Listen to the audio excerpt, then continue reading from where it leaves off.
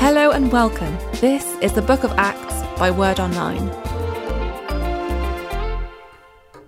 Welcome back as we enter into the second series of the Book of Acts. I hope that many of you will have been with us during series 1, which covered the story of the early church from its very beginning in Jerusalem with the day of Pentecost, right the way up to the time now when there's a sudden change and the church will begin to spread out from Jerusalem, which is why series 2 is entitled the Gospel in Judea and Samaria. These are geographical areas near Jerusalem in Israel, and we'll talk about them as we go through series 2. And this series starts after one of the summary statements that Luke makes from time to time in the Gospels when he is summarizing a series of events.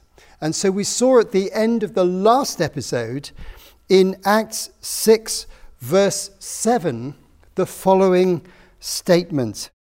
So the word of God spread. The number of disciples in Jerusalem increased rapidly, and a large number of priests became obedient to the faith. Now that's a summary of the dramatic events in Jerusalem where thousands and thousands of people have come to faith. We can't estimate the exact number of church members and believers by this time, but it's exceeded far beyond 5,000, which is the last number given in the earlier accounts in series 1.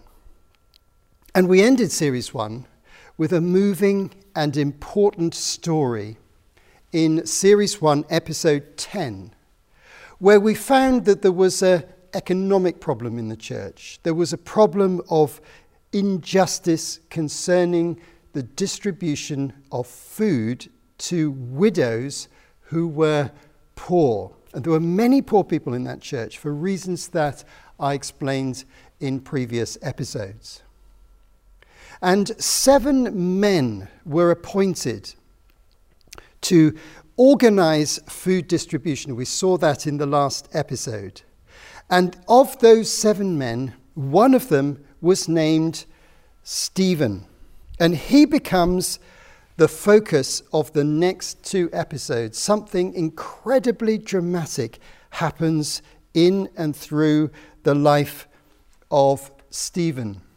And we're going to read the first part of this story in our episode today, and then the second part will be in episode 2 of series 2.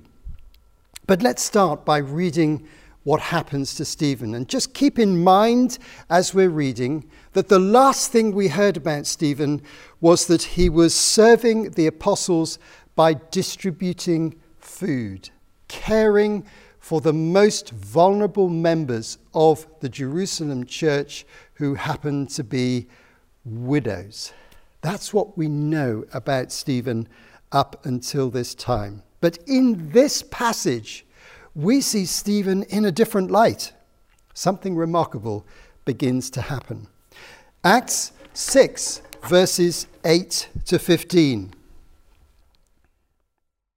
Now Stephen, a man full of God's grace and power, performed great wonders and signs among the people.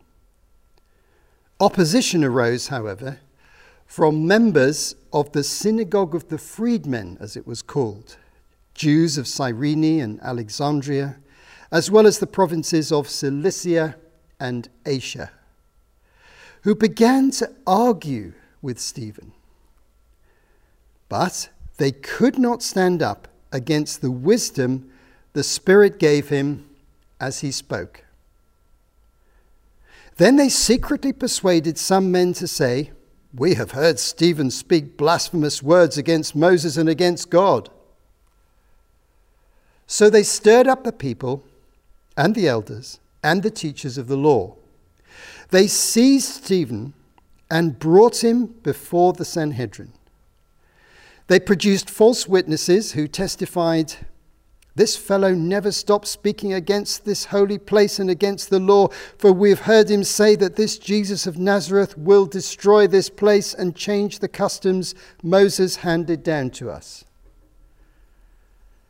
All who were sitting in the Sanhedrin looked intently at Stephen, and they saw that his face was like the face of an angel. Let's think about Stephen for a moment. We don't know anything about his background. He suddenly appears in the story in the last episode with the distribution of food. He has a Greek name rather than a Jewish or Hebrew name, which suggests to us that he comes from the part of the Jewish community that's associated with living in the Roman Empire, the Greek-speaking part of the Roman Empire, rather than living in Israel. And if you saw the last episode, you'll remember my explanation about the Hebraic Jews, the ones who are based in Israel and used the Aramaic language, and the Hellenistic Jews, the ones who generally lived outside the country and commonly used the Greek language. Well, Stephen was probably one of those. And that's important for our story, and it explains something that happens. But here he emerges into prominence quite suddenly. We find that we start seeing him as a man who's working with his hands distributing food, whose heart is caring for the poor. And now we find in this episode, he's using his voice. He's not looking inwards, he's looking outwards. He's preaching. So here's an interesting way of thinking about Christian ministry, and Stephen in particular. He's focused on the internal, the church community, obviously cares a lot about the church community, willing to serve the church community. But also he's deeply committed to spreading the good news. And he finds his voice, so to speak. He finds he can preach. Now, up to this time in the book of Acts, the preachers have been described as the apostles. And we now have a change. Frequently, Luke said the apostles preached and there were many signs, or Peter preached, Peter and John. Those are the descriptions he gives. But here, Stephen, he's not an apostle. He's not an elder of the church. He's a servant of the apostles, caring for the poor, distributing food. He is now becoming prominent in speaking publicly about Jesus. Acts 6 verse 5 describes him as a man full of faith and of the Holy Spirit. So we have a tremendous character reference. He's very open to the Holy Spirit, but he's also a man of faith. And one characteristic of faith is the willingness to take risks and to step out in obedience into new things. And that's exactly what Stephen does on this occasion. He doesn't think, well, I'll leave this to the apostles. They're the preachers. No, he begins to preach himself. He was preaching in the synagogues and also in the temple. In previous episodes, we pointed out that the primary gathering place for this large church community, apart from in their homes, was in the temple courts, where there was lots of space.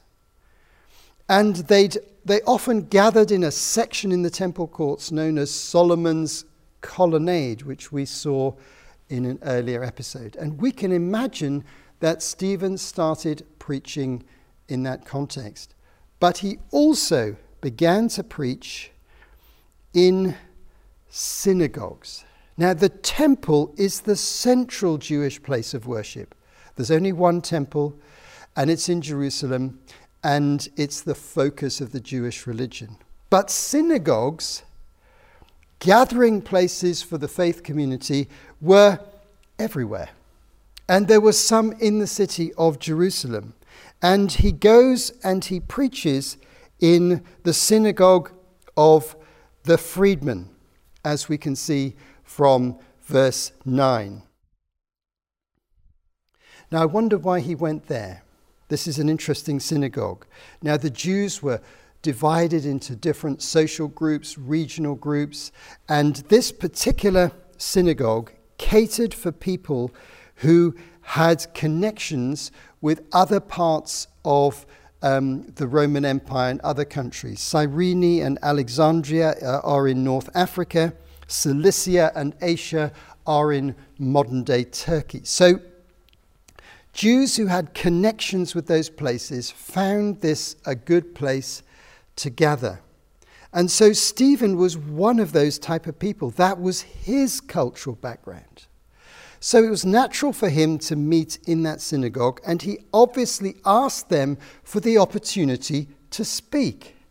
And when he spoke about Jesus, the Messiah. He started speaking in exactly the same way that the apostles had been preaching all through the city for the previous months. And this created some resistance within this synagogue. Now, it's also described as the synagogue of the freedmen. This is a reference to slavery. In the Roman Empire, many hundreds of thousands of people were designated as slaves, and they could be freed from slavery, hence the term freedmen. Now, slavery in the Roman Empire came about because perhaps of war, captives of war, came about as a punishment for crimes, came about in all sorts of circumstances. And the Romans used large numbers of people as slaves. We don't know how many, maybe 10% or 20% of the Roman Empire population at this time might have been slaves. Some of them served in very harsh conditions. Some of them were rowing on galley boats across all the seas of that area. Some of them worked in the mines or in ancient factories in very harsh condition. Many slaves operated as domestic servants, and that's where we commonly see them in the New Testament. But here, this synagogue was partly consisting of people who'd experienced Roman slavery but had now been freed. And this is the place where Stephen began to speak. And it created controversy, and they couldn't stand up against the wisdom the Spirit gave him as he spoke about Jesus. Verse 10. In this synagogue, it is likely that there would be another interesting character who's just about to appear in our story. And he'll appear in the next episode. And his name, his Jewish name is Saul. And his parallel Greek name is Paul, who becomes a central figure of the New Testament church. Now, we're going to find out more about him in the next episode. But Paul came from the district of Cilicia, mentioned here. So when he was worshipping in Jerusalem, he may have been in this congregation and hearing Stephen preaching the gospel. Now, they resisted strongly. How did they resist? They were angry, they were upset. Now, we've seen this before.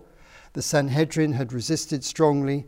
We've seen two occasions when the Jewish ruling council have taken action against the apostles, first of all against Peter and John, and then against all 12 apostles. And on the second occasion, on the first occasion they were warned, and on the second occasion they were beaten or flogged and warned not to continue their work. So we know about this opposition. And here in the synagogue, the same sort of thing begins to happen.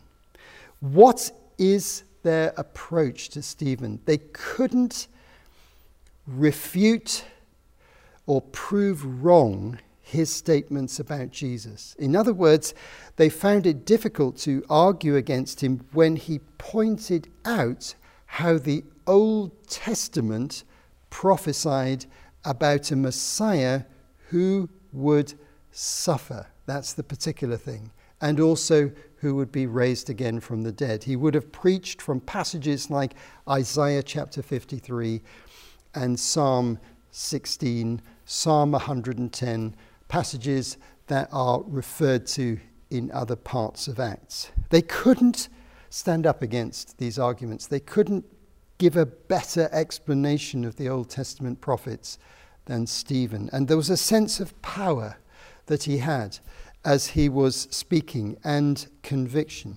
So what was their tactics? Their tactics were to persuade some people in verse 11 to start rumors against Stephen that were untrue. Verse 11, they secretly persuaded some men to say, we've heard Stephen speak blasphemous words against Moses and against God. They started to spread rumors. In the 21st century, we call this fake news. The deliberate intention to spread a story about somebody or something that we know is untrue. And this was the tactic of the members of this synagogue. And they created false stories. Verse 13, they produced false witnesses who testified, this fellow never stops speaking against this holy place and against the law, for we've heard him say that this Jesus of Nazareth will destroy this place and change the customs Moses handed down to us. They were basically saying Stephen is against the temple, against the law of Moses, and is threatening the fact that somehow or other this temple is going to be shortly destroyed. So they took Stephen and they forced him to come to a hearing of the Jewish ruling council. Now that's an act of real force and real coercion. They literally dragged him before the council. Now the council had already had 2 opportunities to question the apostles, and now one of the apostles' associates is in front of them for another questioning. And when the Sanhedrin was gathered, the members of this synagogue had already prepared some witnesses, some people to say these things against Stephen, to condemn him before he'd even opened his mouth and made his defense. So we have here another phase in this conflict and tension between the church and the Jewish ruling authorities in Jerusalem. And we know that this conflict has been going on for a long time, and it's been getting worse. So this is now the 3rd round of direct conflict. On the first occasion, Peter and John were just warned, don't say any more, and we'll let you go. On the second occasion, the 12 were beaten and warned. And now on the 3rd occasion, the Sanhedrin is going to be forced to consider what to do next because their previous tactics have failed. So the situation is escalating, is growing in intensity, and the tension in the room would be very great because the high priest who chaired this court of the Sanhedrin and all his colleagues there would be wondering, how on earth are we going to stop this sect of people who are following Jesus and proclaiming that he is the Messiah. So far, we've completely failed. They have filled Jerusalem with his teaching. They're performing miracles. They're interfering with the temple worship, with their crowds in the temple courts, and they're preaching. And they're performing miraculous signs in the temple courts, like the healing of the lame man, which we saw in Acts chapter 3. How are we going to stop them? And as they were thinking these things, they were looking at Stephen and wondering what they're going to do about him. They find in the extraordinary words of verse 15, they saw that his face was like that of an angel. Now, what does that expression mean? Is that just a poetic expression?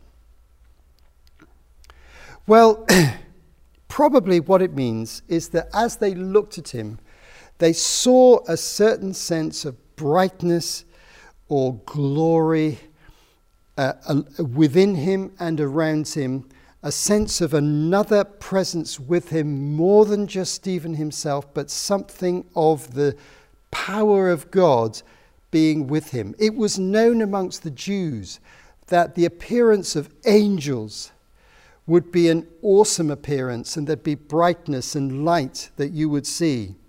And this is what this expression captures. His face was like that of an angel.